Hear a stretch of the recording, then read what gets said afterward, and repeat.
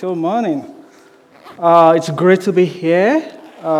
Super excited for the opportunity to share God's word with all of you. I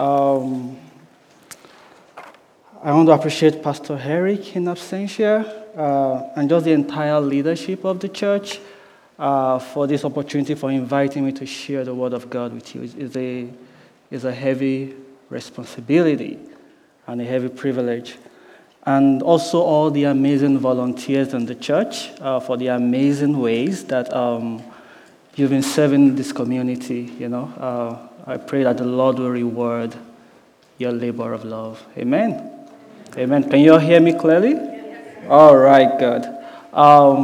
As Jeff said, thank you for the introduction. I'm married for like 12 years now. We have 2 kids, and they couldn't join today. They couldn't come in person, but I imagine they are watching. So, hi, hi kids.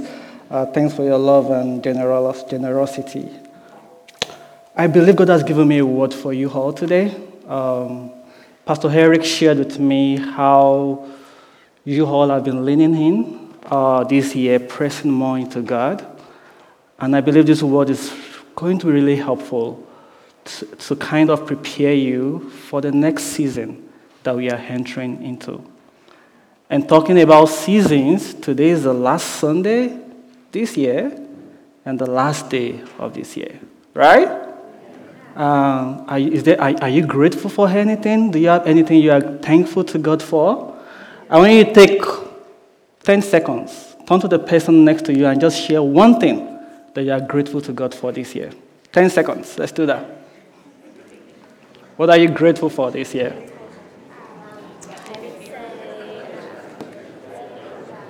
Work, doing well. Good. Growing a family. Amazing.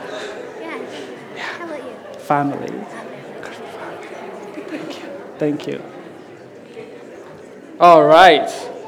Thank you, yeah.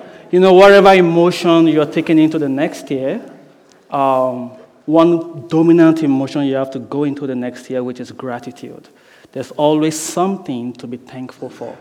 God is good through every season, and the highs and the lows. So I just want to say thank you, God, for how you've brought us through this year, and we thank you for what you have ahead of us. We are grateful for being with us through the highs and the lows and the fire and the water, and we are here standing because you made a way. We give you praise in Jesus' name. Amen. Can we give God some praise for the year? You can clap, you can lift your hands, you can say thank you, Jesus. Thank you. It's worth celebrating. Hallelujah. Thank you, Lord. All right, let's get into the Word of God. And before I get in, I have a question for you guys. Do we have any basketball fans here? You follow basketball? Basketball? Yeah? All right. You have a few people here. All right, so that's a little bit about me. I enjoy watching basketball. And I typically watch on TV, like everybody. Once in a while, I go to in-person games if I find a free ticket. And that shows you my level of commitment and fandom to basketball. And when we get these tickets, usually we get seats that are high in the stand, right? Far from the court. And apart from the energy that you feel when you are in the crowd, I usually wonder, isn't it better to be at home and watch on TV where I can really see things up close? Well, something happened in March this year. I went on a retreat with some other men, friends from my church. I went on a retreat to Rappahannock, about 2 hours away or so.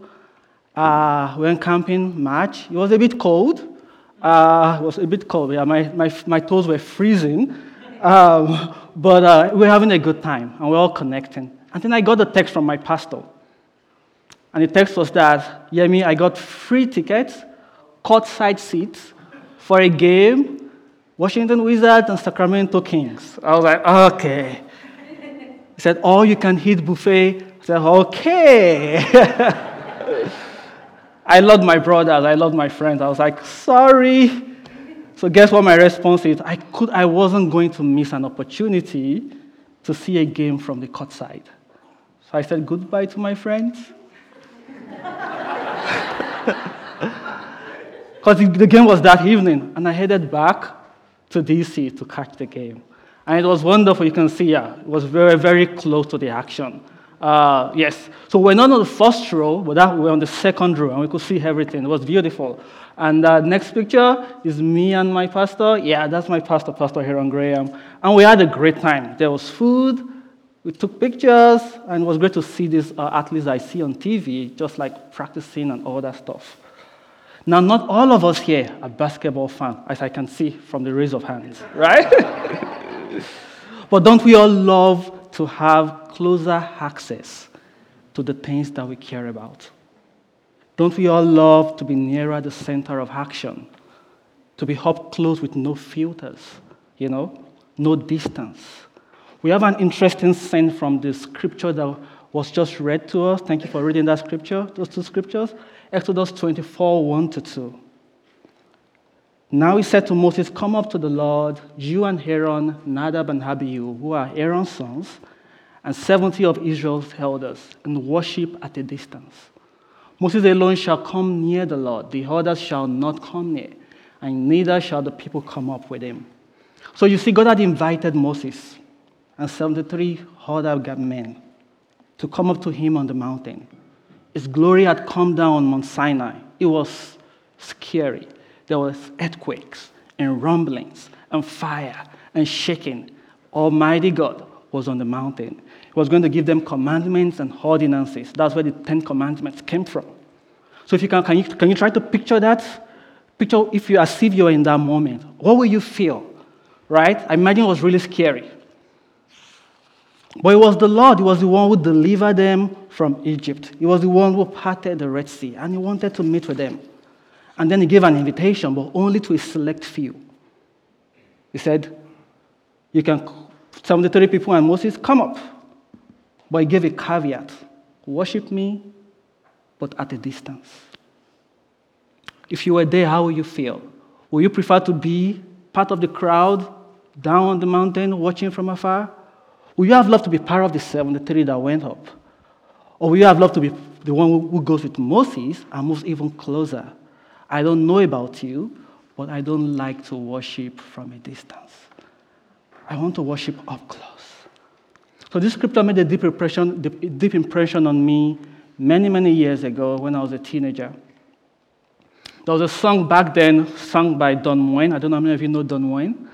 It was this song that says, "I just want to be where you are, dwelling daily in your presence. I don't want to worship from afar. Draw me near to where you are." Only Moses was permitted to come near. So now this was the old covenant. They couldn't come close, of course, for their own protection. Why? Because their sinful humanity could not stand before the holiness of God. And that is the sin problem. After Adam and Eve fell in the Garden of Eden, there were no more visits in the cool of the evening from the Creator, right? Man had lost access, and then God initiated this recovery strategy. So what you see is that the Godhead, God created humans. He extended His circle of love. Created human beings with will to love and to be loved, to know and to be known. And then sin came and separated us from Him. But God's heart for intimacy, for friendship, for fellowship has never changed.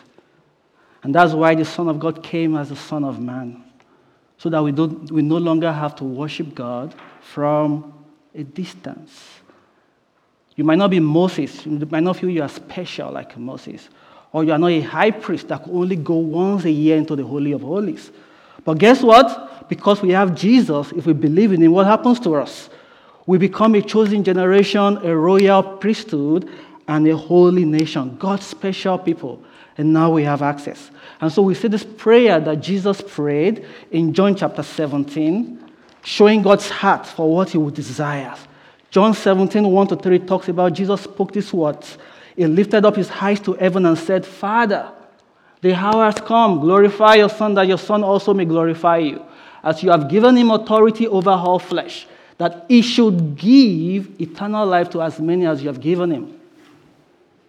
And verse 3 is one of the most powerful statements I've ever heard. This is eternal life, that they may know you, the only true God, and Jesus Christ, whom you have sent. So you see here, Jesus defines the essence of eternal life. And if you are here and you believe in Jesus, you have eternal life. 1 John chapter 5, verse 12 says, he who has the Son has life. And so Jesus says, what's the purpose of eternal life? That they may know you. And when you see that word know, it's not head knowledge. All right? My daughter is amazing. She's 7 years old. We had a Bible trivia on Christmas Day, and she was answering questions like, like questions that you would not expect a 30-year-old to know. It was beautiful. Like, people were really shocked. But that is still, it's great, okay? But that is still head knowledge. It has to go into our heart. So when he says know you, that they may know you, the same, that Greek word is the Greek word ginosko. Somebody say ginosko. Ginosko, that's the Greek word used for know here. It's the same Greek word used in Matthew chapter 1, verse 25. It talks about Joseph marrying Mary, even though he was afraid after the angel showed up in the dream. The Bible says that he did not know her. He did not know her till she had brought forth her firstborn son. All right? So that intimacy, there was no intimacy between Joseph and Mary until Jesus was born. It's the same know that he has here. All right? So this know is more than head knowledge. The only thing that can attempt to describe it is the one you have between the husband and his wife. That's what this know means. Intimacy with God. Knowing God. That has been his desire from the beginning, that we can know him. I found this scripture in Jeremiah chapter 9, verse 23. I love this scripture. I think I saw it when I was a teenager. It says, thus says the Lord, let not the wise man glory in his wisdom. Let not the mighty man glory in his might. Nor let the rich man glory in his riches. But let him who glories, glory in this, that he understands and knows me, that I am the Lord, exercising loving kindness, judgment, and righteousness in the earth. For in this I delight, says the Lord. Do you see that? So glory is King James for boast or take pride in. What are you taking? What do you take pride in? A lot of people take pride in their accomplishments, in their career, in their kids, educational degrees, in their network or their net worth. It says if you want to glory or take pride in anything, that you understand and that you know me. So that word know again is the Hebrew word yada. Is the Hebrew word used when you said, and Adam knew his wife. It's deep intimacy. That's what the Lord wants, to understand and to know him. Isn't that amazing? That we can know the God of the universe, that he desires to be known and understood. So my question to you today, Southron Baptist Church, do you know him? Before you rush to say, yes, of course, I know the Lord, I know the Lord. Let me ask you a few questions. Do you really know him? Is he your friend? Are you his friend? Friendship is also usually mutual, right? When was the last time he confided in you? When was the last time God came and he confided and said, Yemi, get up. I want to talk to you. When was the last time that happened? When was the last time you got caught up talking with him that you lost all sense of time? When was the last time he interrupted your plan and asked, I would like to talk to you? When was the last time you were leaving the place of prayer and you felt him tugging you and saying, can you stay a little bit longer? He does that. Can you stay a little bit longer? When was the last time you felt his sadness and pain about the things that are not consistent with his will that are happening in the world? I'm not talking about religion. I'm not talking about being in church. I'm not talking about going through the motions or checking the box. So the good news is that Jesus came and gave us his life so that we can know him. We already saw that in John 17:3, right? The sad news is that many people, only very few of us take advantage of the access that we have with him. So in Exodus, God said, don't come near, worship at a distance. But after the resurrection of Jesus, what did he do? He sent his spirit into our hearts. Galatians 4:6 says, because you are sons, God has sent forth the Spirit of His Son into your hearts, crying out, Abba, Father. 1 Corinthians 6:19 says we are the temple of the Holy Spirit. So when we say yes to Jesus, He comes into our spirit. We become one with Him. That is the truth. That is reality. But I want to make a distinction between the reality and our experience. Are you following me? Are you tracking with me? The difference between the reality and our experience. Reality is truth. It's objective. It doesn't change. It is personified in a person called Jesus. So the reality is that there's no more distance between us and God. Do you understand what I'm saying? There's no more distance. He lives in us by His Spirit. We are in Him. How much closer can that get? Almost like a pregnant woman.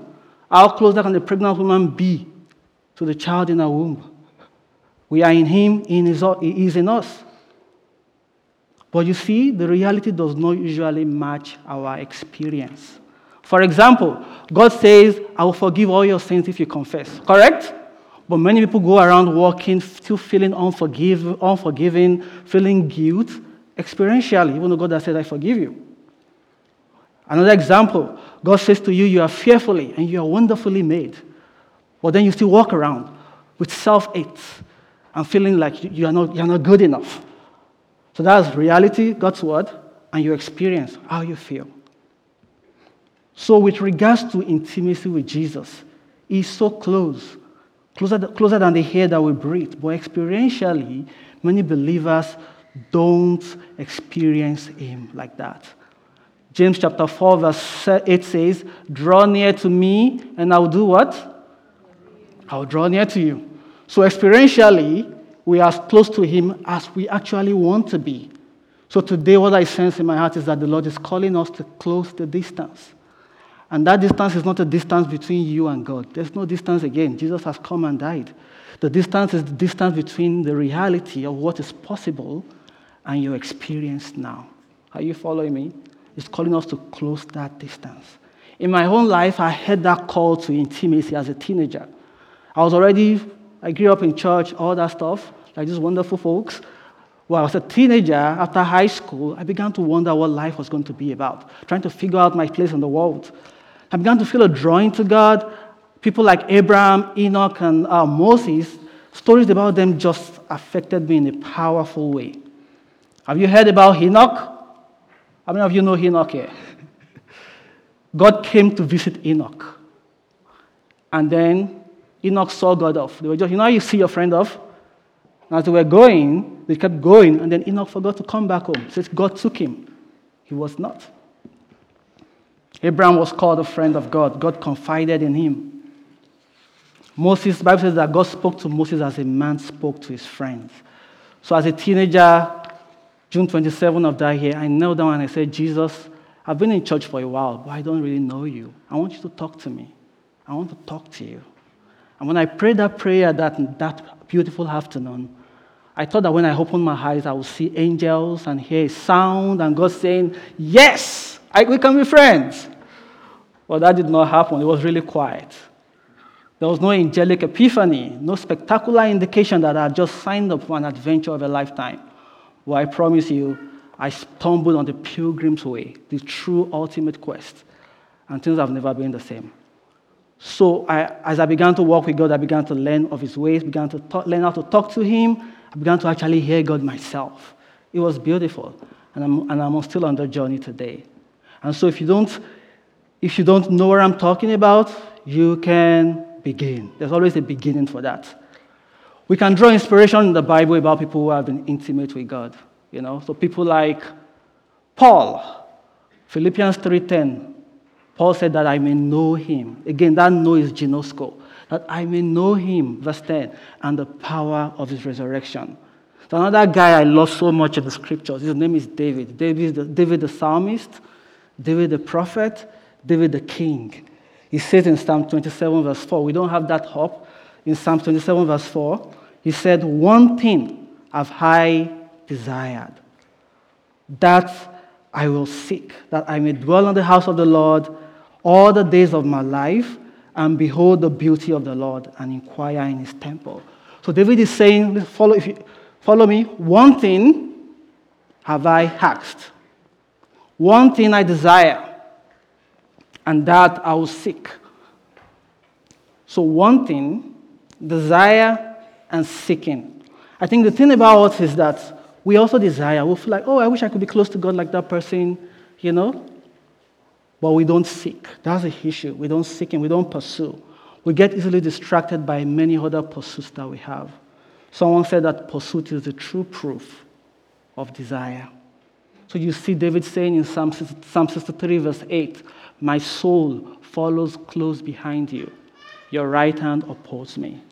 My soul, I think about a car chasing another car. When I see the scripture, like a car chasing another car, my soul is following hard after you. I'm not going to miss you. I'm going after you, God. And that just pulls my heart. So I want to encourage you today. We have to decide and determine to pursue intimacy with Jesus. And if you don't know what that means experientially in this congregation, in this house, you can begin. If you're a young person here and you're wondering what life is all about, you're beginning to think about, well, what's your place in the scheme of things? What should I give my life to? The Lord is inviting you to pursue intimacy with him. And I promise you, you will never regret it. So how do you do that? One, just desire it. And pray until you desire it. Pray until your desire becomes the prevailing force in your life. Are you following me? Number two, begin a conversation with God. And I'm not talking about prayer. I'm not talking about religious prayer. Those of us that grew up in church, we can easily just start praying without thinking. We have a way we go. Dear Lord, I thank you. You can even not be, I'm talking about having a conversation with God. God, how are you feeling today? God, I'm feeling sad now. God, I want to talk to you. Have a conversation with God. I want to be your friend. Number three, give God your attention. Everything in the Christian walk is powered by the Holy Spirit. Did you hear what I said? There's nothing we bring to God. There's no human effort, no flesh. He cannot take it. Everything we have to give to God comes by the power of His Spirit. The only thing He cannot do for us is giving Him our attention. If you want to learn how to pray, He's the one that helps you to pray. If you want to love, He loves through you. Everything, He does it through us. Christ is living out His life through us. But the one thing He can do is to force your attention. How would you like it if your spouse is like, you're always saying, I want to talk to you, I want to talk to you, and they're not giving, that's a proof of friendship. So if you begin to give God your attention, you find some time and say, God, let's talk. And you're just turning to Him. You begin to see what's going to start happening in your life. Say, for it's God who works in us to will and to do of His good pleasure. Amen? Are you still here? Yes.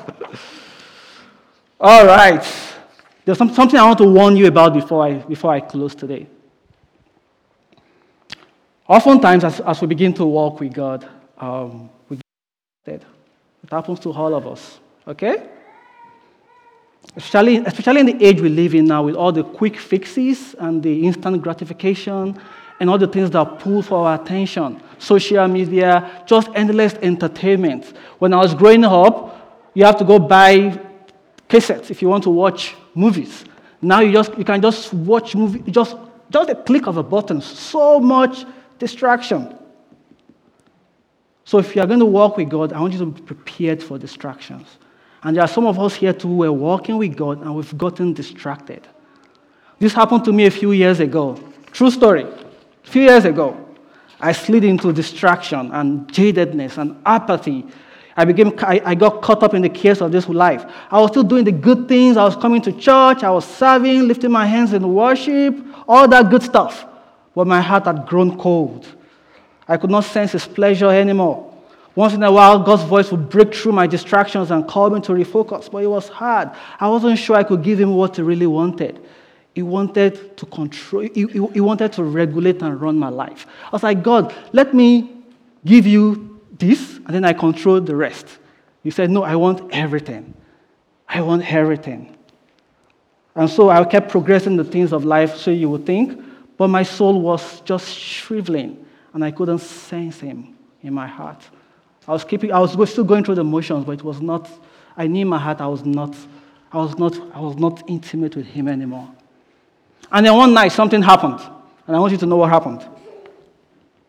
I was watching NBA playoffs past midnight. It was the playoffs, and my favorite team just lost, Golden State Warriors. They lost, and I felt so sad and despondent. I mean, I felt bad when your team lost before, as in you felt that pain. I felt pain in my heart. It was crazy. I was like, my head was saying, Yemi, what's going on? These guys don't even know you exist. And you're feeling this. So I was there past midnight, sitting on the stairs and like just thinking, processing my pain. And then the voice of the Lord broke through. You know what the Lord said to me? He said, do you feel like this about my kingdom? He said, do you feel like this about the lost and the suffering in the world? He said, my children are suffering losses in the battle of life. Do you feel as terrible as this as you feel for a basketball game?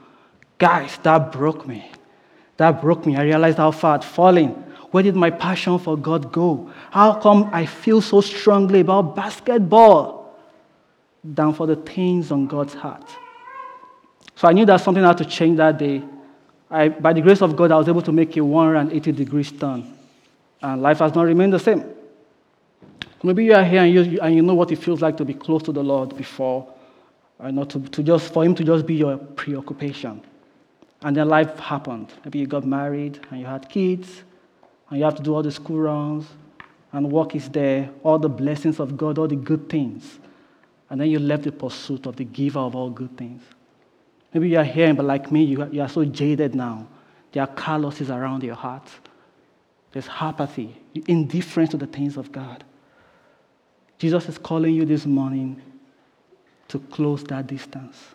He's calling us back to true communion. It's not about emotionalism or just going through the motion. It's about a deep consciousness inside you that you know God, that you have Him on speed dial, that you can say, God, why is this happening? So what do you do when you are distracted from the pursuit of God and you lose your passion of intimacy with God? What do you do? So if you begin to walk with God, that's going to happen occasionally. Hopefully not a lot of times. You have to know, what do you do? All right? I will share with you quickly 4 things God has taught me to do when I start losing that intimacy and connection. And it is in Revelation chapter 2 from 1 to 5 as I close. This is a lot of scripture. But let's do from verse 4. Can you all see verse 4? All right. So this is the Ephesian church, a very wonderful church. They were laboring hard. Jesus was praising them for their patience and perseverance and how much they were laboring for His name's sake. But He said, nevertheless, I have this against you, that you have done what? Left your first love. Verse 5 says, remember, therefore, from where you are falling, repent and do the first works, or else I will come quickly to you and remove your lampstand from its place unless you repent. So from verse 5, God taught me 4 things to do if you want to come back to true communion. The first thing is remember. Just remember where you're falling from. Remember how things used to be. Are you following me? Just recall those days of sweet communion. Just call it to mind. The second thing is to repent. Repent is usually, most times, accompanied by emotions, but repentance is not emotional. It doesn't have to be emotional. Are you following me? It's not just crying. It's turning around, changing your mindset. Okay? So repent. You can repent by your will. You don't have to feel you repented when you started crying and, no. Okay? Repent. Ask for forgiveness. The third thing, receive forgiveness. A lot of us struggle with receiving forgiveness. All right? If I give you this, let me do this experiment. Oh, I wish I had money on me. Take. What's your name? Nicholas. Take. You see that? This is giving. I'm giving him my Bible.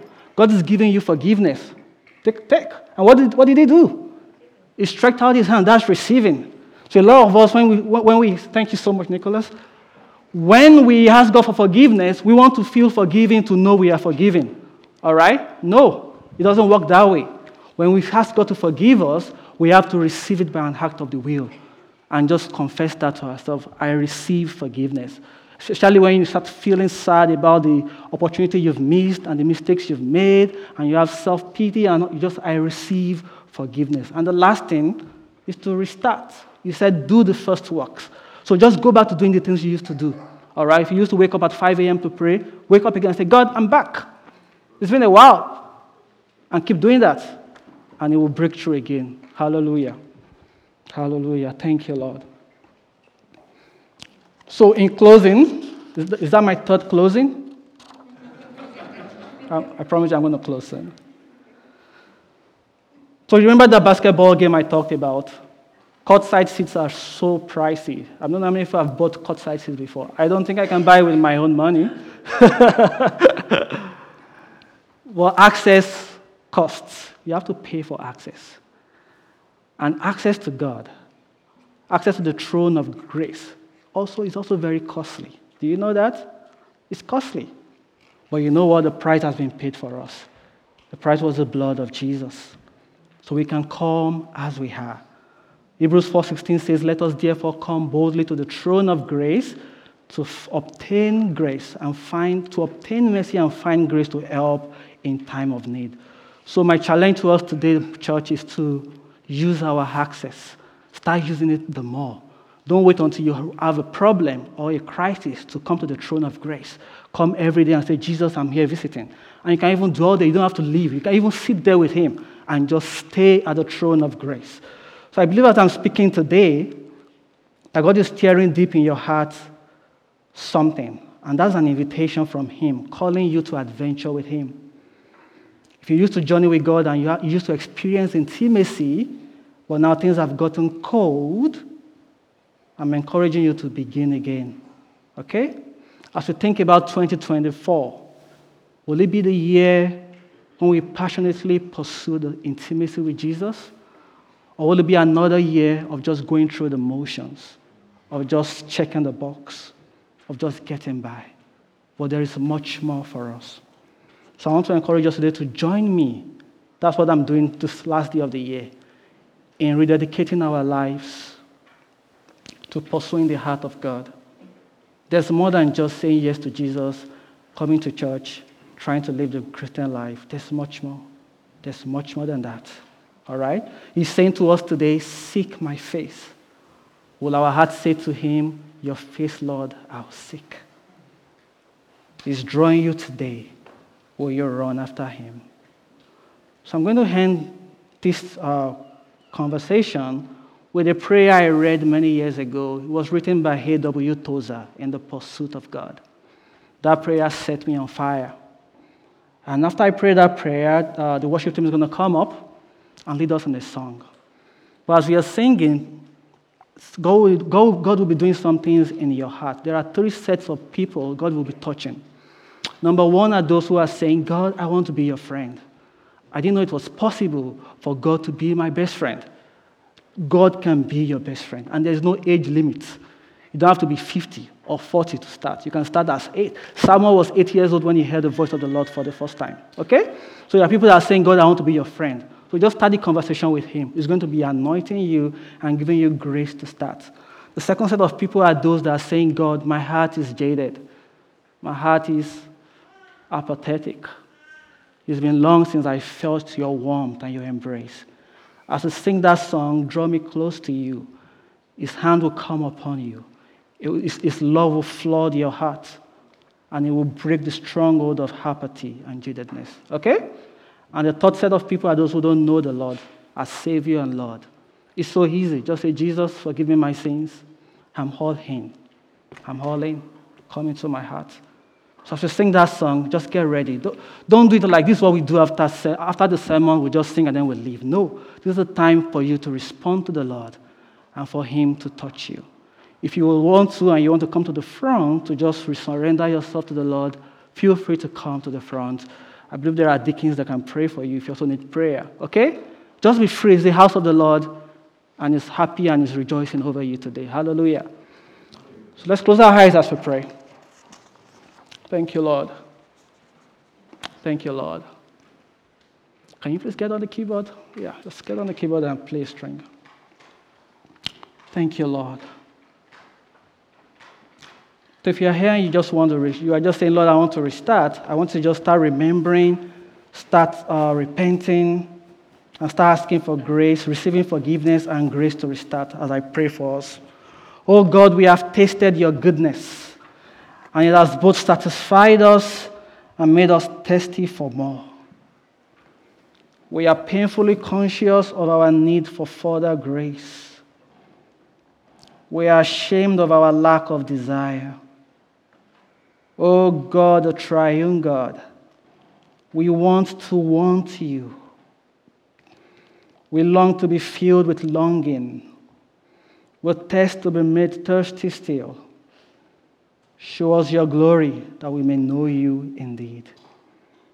Begin in mercy a new work of love within us. Say to our souls today, open our ears to hear you today say, rise up, my love, my fair one, and come away with me.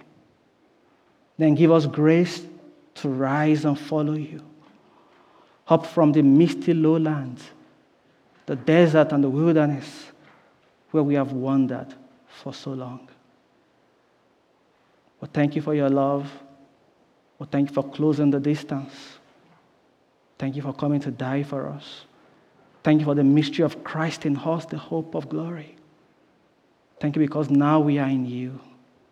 And we ask for grace to close the distance between the reality of what you've done and our experience.